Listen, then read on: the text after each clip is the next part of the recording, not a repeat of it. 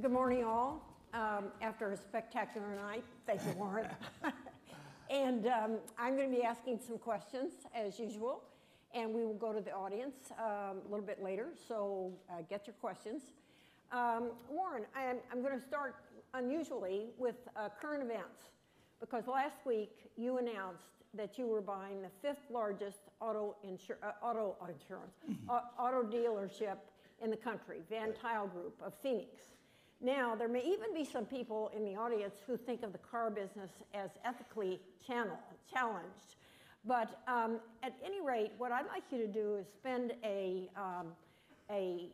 paragraph or two talking about what, by Buffett standards, is a good business, and then go into why does the car dealership business look like a good business to you?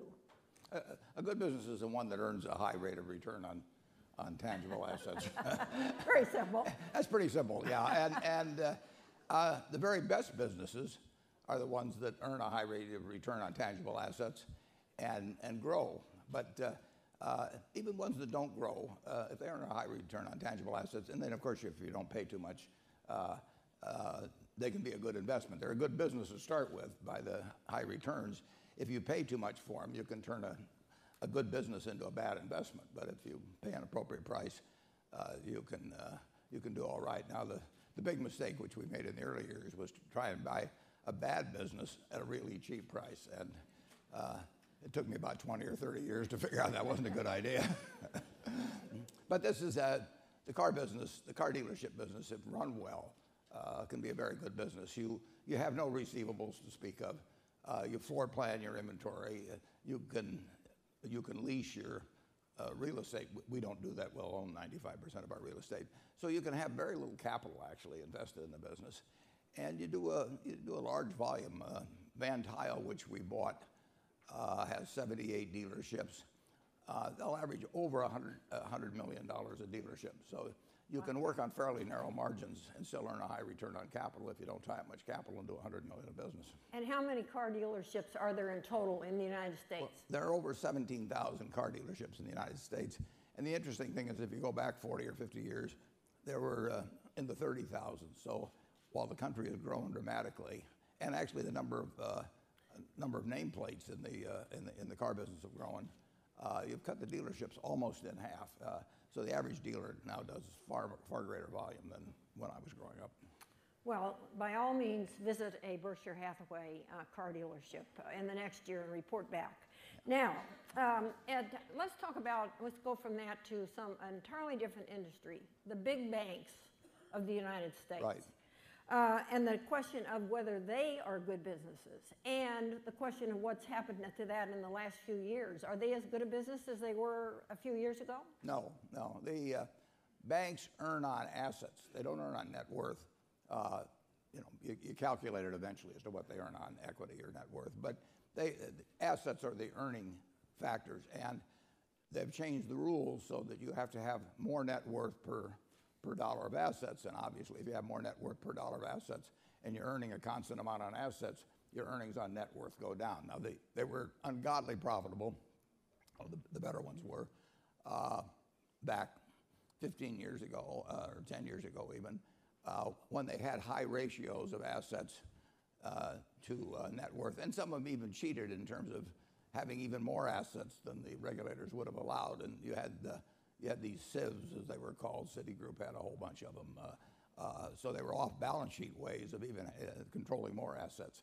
But all of that sort of thing has been terminated, and now they've got much lower limits as to the assets to net worth ratios. And the bigger the bank, to some extent, the bigger the bank, the lower that ratio can be. So what was a very profitable business has been turned into a good business if executed well. It's a pretty simple business. I mean, you get your money cheap, very cheap. Wells Fargo will have $1 trillion roughly, or close to that, of depositors' money, and it's probably costing around 10 basis points. Now, most people think you get $1 trillion of money and pay 1/10 of 1% for it, would find some way to do something profitable.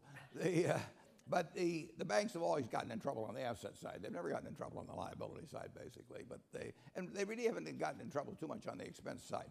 But they go crazy occasionally on the asset side. And what they do is they start copying what their dumb competitors are doing. That happens in every business, but it's particularly virulent in the banking business.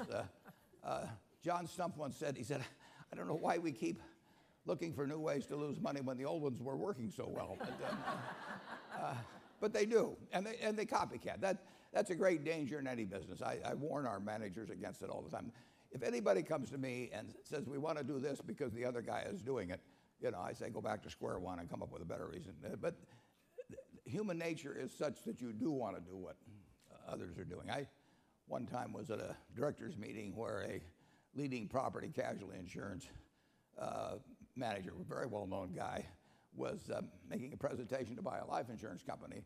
And he was going through all these kind of silly reasons why they should do it. And he realized that the crowd was kind of catching on to the fact these reasons were too good. So finally he just threw up his hands and said, oh, all the other kids have one. And basically there's a lot of business decisions made because all the other kids have one. Okay, now let's move to the stock market, Okay. subject of great interest to everyone here, I'm sure. Over the years, you've generally been reluctant to frame a big cosmic position on the stock market. I've done it about 5 times. I know, but I think last spring, if I'm remembering correctly, and correct me if I'm not, you said that stocks were neither greatly expensive or really cheap. Right. What would you say now about stocks? And in answer, you might also mention what people are now calling the Buffett standard. I didn't even know that. A statistical comparison that Fortune has used and promoted over the years, and tell us how things rank there.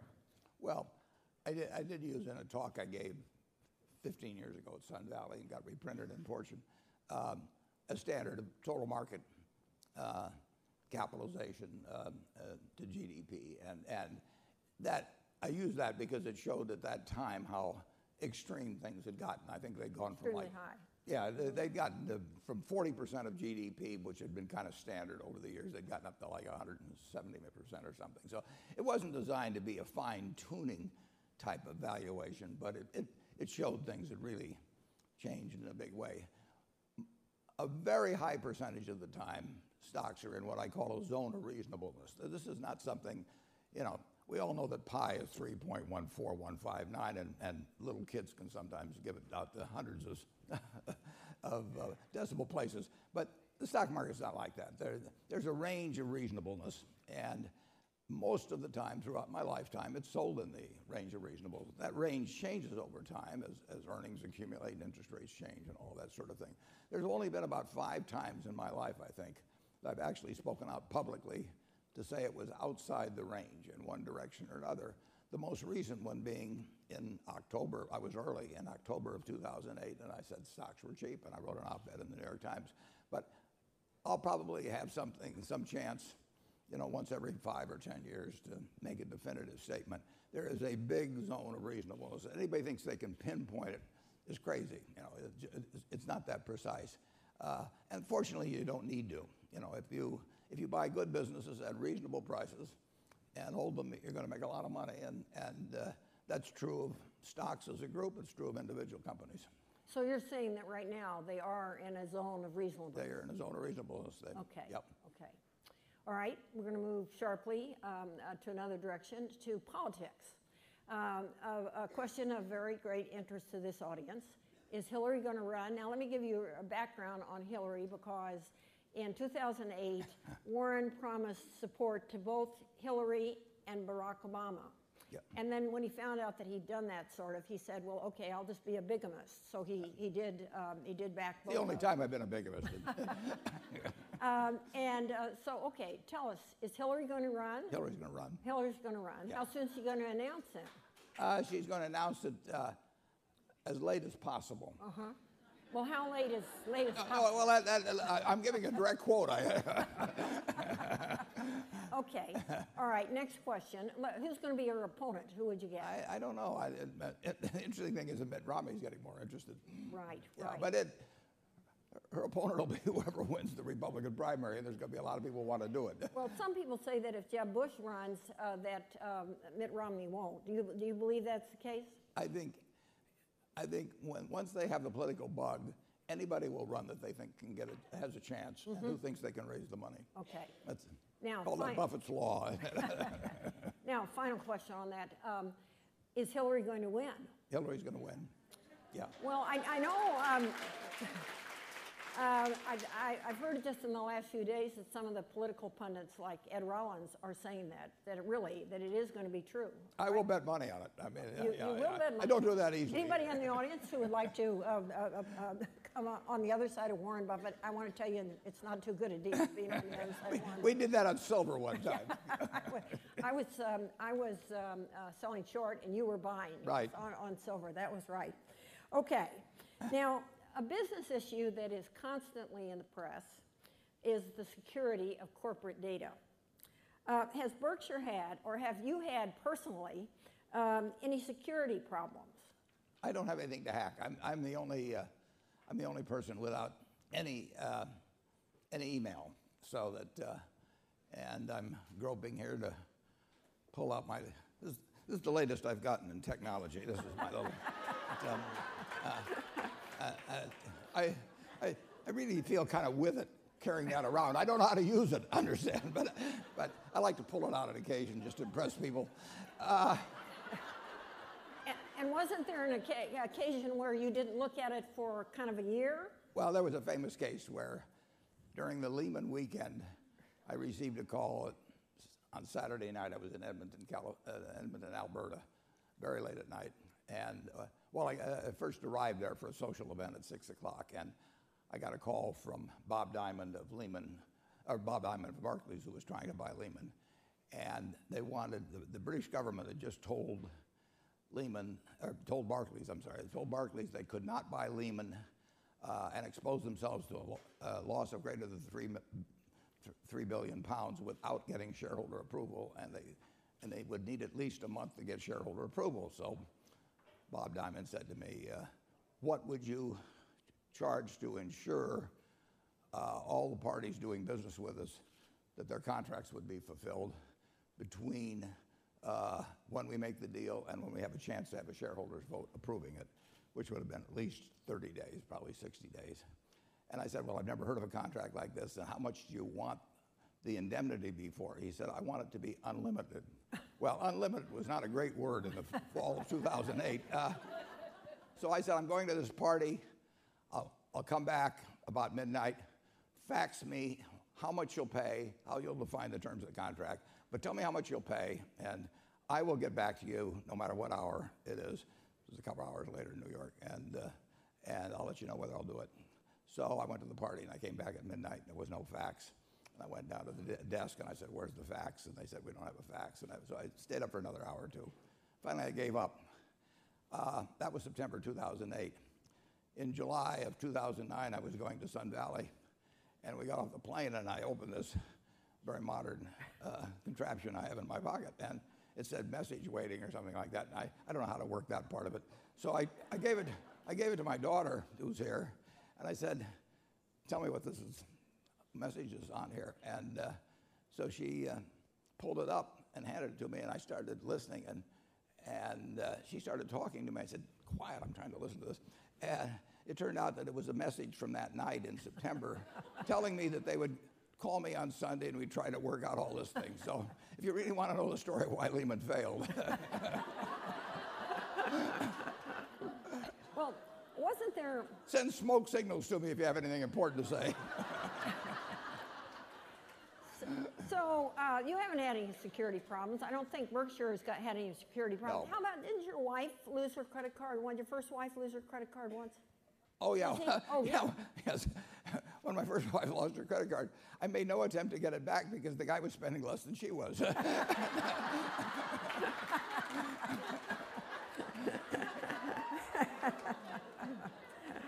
Okay.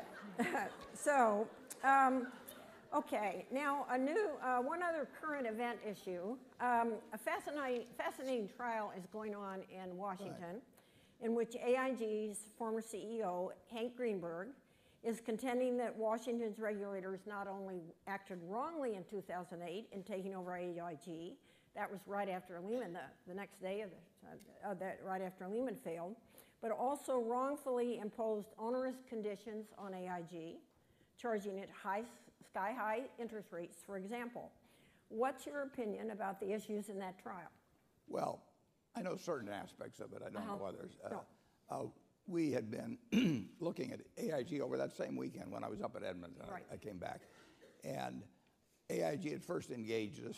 Well, they tried to engage us numerous times. They first engaged us on Friday, preceding my going to Canada for that social affair. And on Friday, I went down to the office on Friday night, and they faxed me a whole bunch of material on the property casualty operations of AIG. They also had a lot of life operations, and unfortunately, they had AIG Financial Products, which had a whole lot of derivative operations. That was at the parent, up toward the parent company.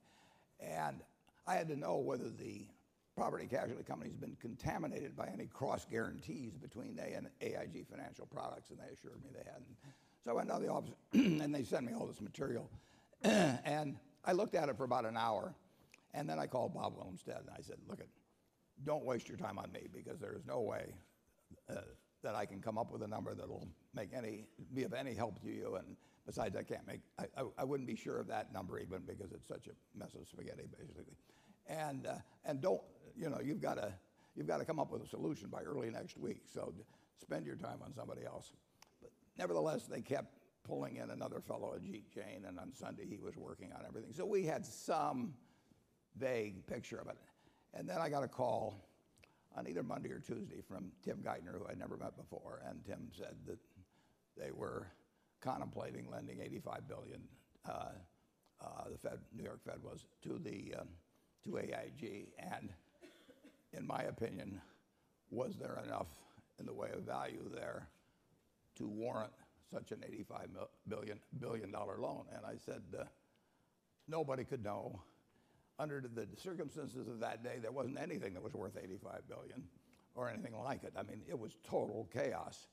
But I thought that if they had staying power, and if there weren't things there that I didn't know about, which there could be, probably the underlying subsidiaries would bring $85 billion in a normalized market, and that was that. I would say this, that it's been proven that in a stabilized situation where people were not worried about the survival of AIG because the government was behind it, those subsidiaries have been proved to be worth a lot more than $85 billion. But I will also say this, if the New York Fed had not put the money in within 24 hours, unquestionably, AIG would have been walking over to a federal judge's quarters with a petition of bankruptcy. They were gone, and they did not. They had a downgrade coming where they on their credit, where they would have had to put up way more collateral on a bunch of things they'd done in the financial products subsidiary. So they were totally gone. Now it's up to a judge to determine, the propriety of all these things. But the one thing I'm clear on is that there would have been AIG would have been in bankruptcy absent the activities of the New York Fed within 48 hours of when Geithner called me. I see. So that's a big central point. Well, it's a central point, but there's questions about the terms and all of that, which are going to be adjudicated, and or being adjudicated right now. And I just don't know the law on that. But there was no other option for AIG at that point, and there was nobody that would have lent them the money or invested on terms that were twice as onerous as the ones imposed by the New York Fed. It was, for those of you who may have missed the main show in 2008, it was a period like we've never had in this country. And one of the things during a period like that, it really is like the fog of war. I mean, if you're Paulson or Bernanke, or Sheila Bair, you're getting reports from all these different fronts. Some of them are somewhat inaccurate. Some of them have a bias to them based on what the parties want you to do. It is total mass confusion. And on the other hand, you have to navigate through it. And you have to navigate through it to some extent in cooperating with other people, particularly Congress. it was an ungodly. I've never seen anything like it. I don't think I'll ever see anything like it again. And I give great credit to Paulson and Bernanke and Geithner and Sheila Bair for what I give credit to President Bush for the way they handled it. You can criticize what might have been done leading up to it, but when Pearl Harbor happened, they did the right thing. And my final question here, what about the political deadlock in Washington? Do you see any hopes? Do you see how we get out of that? Well, we'll get out of it somehow because I always say that buy stock in a business that's so good that an idiot can run it because sooner or later one will. Now, if you want to, you can make a mental jump on that over to governments and so on. We do have a country that works over time. I mean, it's an unbelievable country, and it will continue to work. It will get people. Well, we had a civil war here in this country. We have had all kinds of problems in the past, but this country, it's unbelievable what's happened since 1776, and the game isn't over. So, I'm an optimist about it getting solved. But if you asked me how it was going to happen, I would say I don't have the faintest idea. It's a terrible situation, whether it's in a family, in a business, in a government, when a significant portion of the people involved don't even really want to succeed. They want the other person to fail. And you'd never want to bring that, into any activity. I mean, but a significant percentage of people in Congress really want the president to fail. Right. And that is not good for the country. And we'll get past it one way or another. But it has been, it has been a pretty ugly show in recent years. But don't ever that should not affect in any way your business decisions. Charlie Munger and I have been making stock decisions and business decisions one way or another together now for 55 years. We have never the macro doesn't enter into it, nor does political. We have not made decisions differently because one party or the other's in power. We have not made decisions based on whether we thought interest rates were going to go up or down, or what was going to happen with labor negotiations someplace. You don't want to give up what you know how to do because of opinions which you don't know whether are right or not, and which are going to be transitory in any event. So you really go out there every day and do whatever makes the most sense. So when we buy the auto dealerships last week, we don't factor in anything about the Fed, about the deadlock in politics, about what's going on around the world. Those are all important things, but they don't affect whether those dealerships, which we're buying to own 100 years, they don't affect whether they're going to make money in the year 2024 or 2034 or 2044. And the important thing is whether we get a good business with good management at a sensible price. Now, let me turn to the audience, where it's always hard to see up here. Yeah. But if you'll raise your hand, other people will help me. Anything over here? Hi, Warren. It's Catherine Keating from J.P. Morgan. I want to ask you about your view on the economy. A lot of economists have claimed coming out of the crisis that we have a prolonged period of slower growth, and yet you're investing in car sales, home sales, trains, transportation, things deeply sensitive to the economy. I'd love to hear your view about where you see us today. Yeah. Since the fall of 2009, 5 years ago now, we have seen, both in our own businesses, and we've got 75 or more businesses. We've really got a lot more than that, but because some of them own other ones. But we're across the board in everything. We're now in planes, trains, and automobiles, among other things. But we're in all kinds of businesses, and they interact with all kinds of businesses. We have seen, since 2009, really a rather steady, not at the rate people hoped, but a rather steady increase in business right straight through. We've heard talk, and you've heard talk during that period about double dips and all these things and acceleration and everything. We have not seen it accelerate much or decelerate much ever from, let's say, a 2% or thereabout rate. And that's what we see today. And we see it whether it's in freight car loadings. We see it in all kinds of ways. Automobiles have been better than I would have anticipated. Housing has been worse than I would have anticipated. But overall, the economy has been moving forward now for 5 years. Now, it's moving from a position that, they talk about having 8 or 9 recessions since World War II and how we've come out of them faster. This was way, way, way different than any other recession we've had post-World War II. This was a recession where virtually everybody in this room and around the country was actually scared for a while. I mean, people go through recessions and they're unpleasant and all that, but people literally, they took Treasury bill rates down to a negative rate. Now, when you were willing to take less money from a Treasury bill than you would get from putting money under your mattress, that is a different phenomenon in economics from what we've experienced. So you have had the American people be paralyzed by fear and coming out of that paralysis. And the gain has been really, I think, quite satisfactory. I mean, you'd love to see it faster. And let me point out one other thing. We talk about 2% a year gains now, and everybody says that's terrible, and it's not our potential and everything. The population is probably going to grow at a little less than 1% a year. So if you have 2% real gains, that means in a generation, in 20 years, you will have greater than a 20% per capita gain in real GDP. Now, real GDP is about $54,000 per person in the United States. If you get a 20% real gain per capita, that's $10,000 per person more per capita income in the United States in one generation. That's fantastic. I mean, it may not be as good as we did in some of the decades after World War II, but if you go back in history, centuries went by without getting anything like that.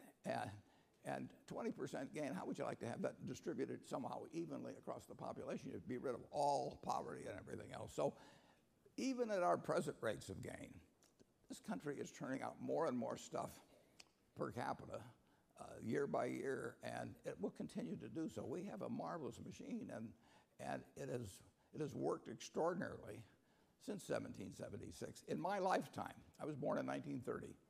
In my lifetime, the real GDP per capita in the United States has increased 6 for 1 person's lifetime. Amazing. I mean, nothing like it's ever happened. And it isn't because we're smarter, and it isn't because we work harder. It's because we have a system that unleashes human potential. And, just look at the people in this room. I mean, you have more potential than you thought you had 10 years ago or 20 years ago. You certainly have more potential than your parents thought you had. So it just, and you will find 10 years from now, that you had a lot more potential than you thought you had today. I mean, and you're going to get a chance to use it in this country. You're not condemned to a life that was ordained by what your parents did before you or something of the sort. It's a wonderful, wonderful system, and it's still working, and it will keep working. Here.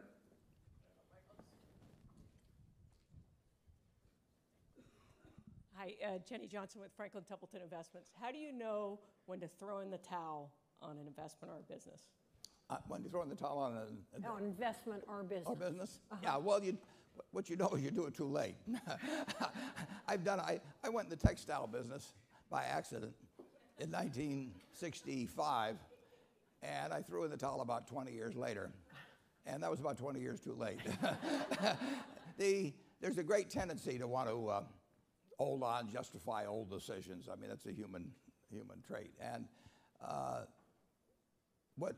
when you really know you've got a bad business is when you have a good manager and you're getting bad results. I mean, when you're getting bad results with a bad manager, you still have to examine the question of whether you can get better results if you get a better manager. Usually you can't. I've said in the past, that when a management with a reputation for excellence encounters a business with a reputation for bad economics, it's the reputation of the business that remains intact. And I've proved that many times. There are businesses that are just plain tough, and there may be too many competitors, but there's reasons why they don't drop out. There's reasons, well, we started out in textiles, and we made over half of the linings for men's suits in the country. And we went through World War II and got awards, and Sears Roebuck named us their supplier of the year and all of that sort of thing. And then we'd say, well, we'd like to increase the price of these linings a quarter of a cent a yard. And Sears would say, you must be out of your mind. There's 10 other guys that'll sell it to us at the old price. And nobody ever went into a Sears store and said, I'd like a blue serge suit with a Hathaway lining. You know? It didn't exist. We had no connection to the consumer. And there are lots of lousy businesses, you know, and there's lots of wonderful businesses. And my job over the years has been to try and figure out which is which, and I've made plenty of mistakes. I bought a company called Dexter Shoes in the early 90s. I paid $400+ million for it, and it made a lot of money before I bought it. But, you know, as soon as I bought it, they pulled some switch or something, and it immediately started losing money. And it was because of foreign competition and so on, or maybe it was because I owned it, I don't know. And it went to zero. And the worst thing was that I'd paid for it in stock, so that $400 million in stock I gave at the time is now worth about $5 billion. So every time Berkshire stock goes down, I feel a little bit better because of my opportunity loss on this business. But you know, when I looked at Dexter Shoe, they had a good position in retailers. They turned out good shoes. They had a great workforce, all kinds of things. But I just forgot one thing, that they weren't going to make shoes in the United States anymore. So you make mistakes, and it does pay to recognize quickly when you've made them. If you've got a good person running a business and it isn't making any money, you know, you're in the wrong business, and you've got to face up to that. And on her, I think the other half of the question was about investments. Do you have any rule of thumb about when you give up on, or when you realize that? Well, again, I mean, I love it when the things we buy go down. I mean, I get euphoric, you know. The stocks are down today, and I'm buying more of something I was buying yesterday. I'm buying it cheaper. Now, when you go to the grocery store and you buy something cheaper than you bought it the day before, you think that's terrific. But people with their stocks, they think that the stock knows more than they do. So that when the stock goes down, they say the stock is telling them something, you know. And what's telling me is I can get more for my money.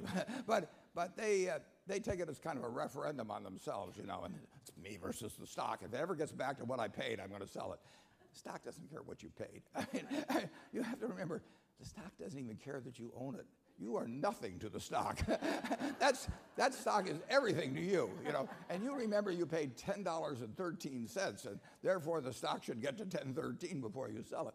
You know, the stock has no feelings about you. You know? I hate to disillusion you on this, but it just doesn't care. And so the only question with every stock, every day, and you don't do it this frequently, is can I get more for my money someplace else? You've got a chance to be in thousands and thousands of great businesses, and their prices change all the time, so their relative valuations change. And you can make the exchange at very low cost these days. Commissions are nothing. So you can always shift from one business to another. You have a huge advantage over Andrew Carnegie. You know, when he was in the steel business, he was in the steel business, or Rockefeller was in the oil business. He could not shift over immediately to retailing or something like that. You can rearrange your business empire, which you own through that little portfolio that you have. You can rearrange that, you know, at a moment's notice with practically no cost. It's a huge advantage, which people turn into a disadvantage. There is nothing about the price action of the stock that tells you whether you should keep owning it. What tells you whether you should keep owning it is what you expect the company to do in the future versus the price at which it's selling now, compared to the other opportunities of businesses that you think you know equally well, and make that same comparison. And that's all there is to owning stocks. Question? Back there in the back, are there two hands up together? Well, okay, I'll let you choose back there. Hi. You said obviously this recovery has been a little, bumpy, and some industries have done well and some not so well, like home building. Many have articulated that for us to really see the full potential of our economy growing, home building is going to have to recover. Do you agree with that? And what does that look like for you? And what do you think the catalyst is to get us there? Yeah. I didn't get it, girl. Home building. You said earlier that it had lagged, and yeah. The question is, what do you think about home building, and how much of a problem is this? Well, it's come back some, but it's come back at a pace way less than I would expect. Now, we overbuilt like crazy in 2004, 5, and 6. We were building a couple million units. And basically it ties in with household formation. And household formation falls off dramatically in a recession, at least initially. I mean, if you look at 2009, I believe the household formation, was almost flat. People just, they put plans on hold. But that doesn't last long, hormones kick in, and in-laws get tiresome too. So in the end, if people keep behaving as they have since Adam and Eve, you will have household formations in this country, and you will have them, and you will not have them all, wanting to live with their in-laws or some other. They will want to have their own homes or apartment units. Now, we've had more of a bulge in apartment units than we have at homes. I mean, there can be some movement between people's preferences within whether they want to live in an owner-occupied home or in an apartment. But so far in this recovery, and we're in the carpet business, we are the largest home builder in the United States. We own a company called Clayton Homes. It actually will turn out about 30,000 homes this year. But it's lagged significantly the rate of gain I would expect, considering everything else that's happened in the economy and considering how low interest rates are. I mean, everybody in this room should get a 30-year mortgage now, and you get the mortgage. If it turns out interest rates go lower, you call it off. If they go higher, you don't call it off. Yeah, you've got the option. It's an incredibly attractive instrument for it's a 30-minute instrument if you've been wrong on interest rates, and it's a 30-year instrument if you've been right on interest rates. And I can't get that one-sided an instrument at Berkshire Hathaway. I can only get it for a mortgage. So you would think that people would be lining up now to get mortgages to buy a home, and it's a good way to go short the dollar. I mean, there's all short interest rates. It is a no-brainer. But so far, home construction pickup has been slower than I would anticipate. But I have a lot of faith in hormones, and I don't really think that their impact will be less 5 or 10 years from now. So we will have a catch-up period. We've had the catch-up period going on in autos at a much faster pace, I think, than most people anticipated. I mean, we're going to have close to a 17 million car year here, and I would not have guessed we'd have a 17 million car year at the same time that we have houses moving at the rate they are. It'll improve, but I've been wrong on the timing so far, so I'll probably continue to be wrong. Well, I'm afraid that the clock is telling us that our time is up. And I hope we'll give Warren a great hand for both speaking and singing to us.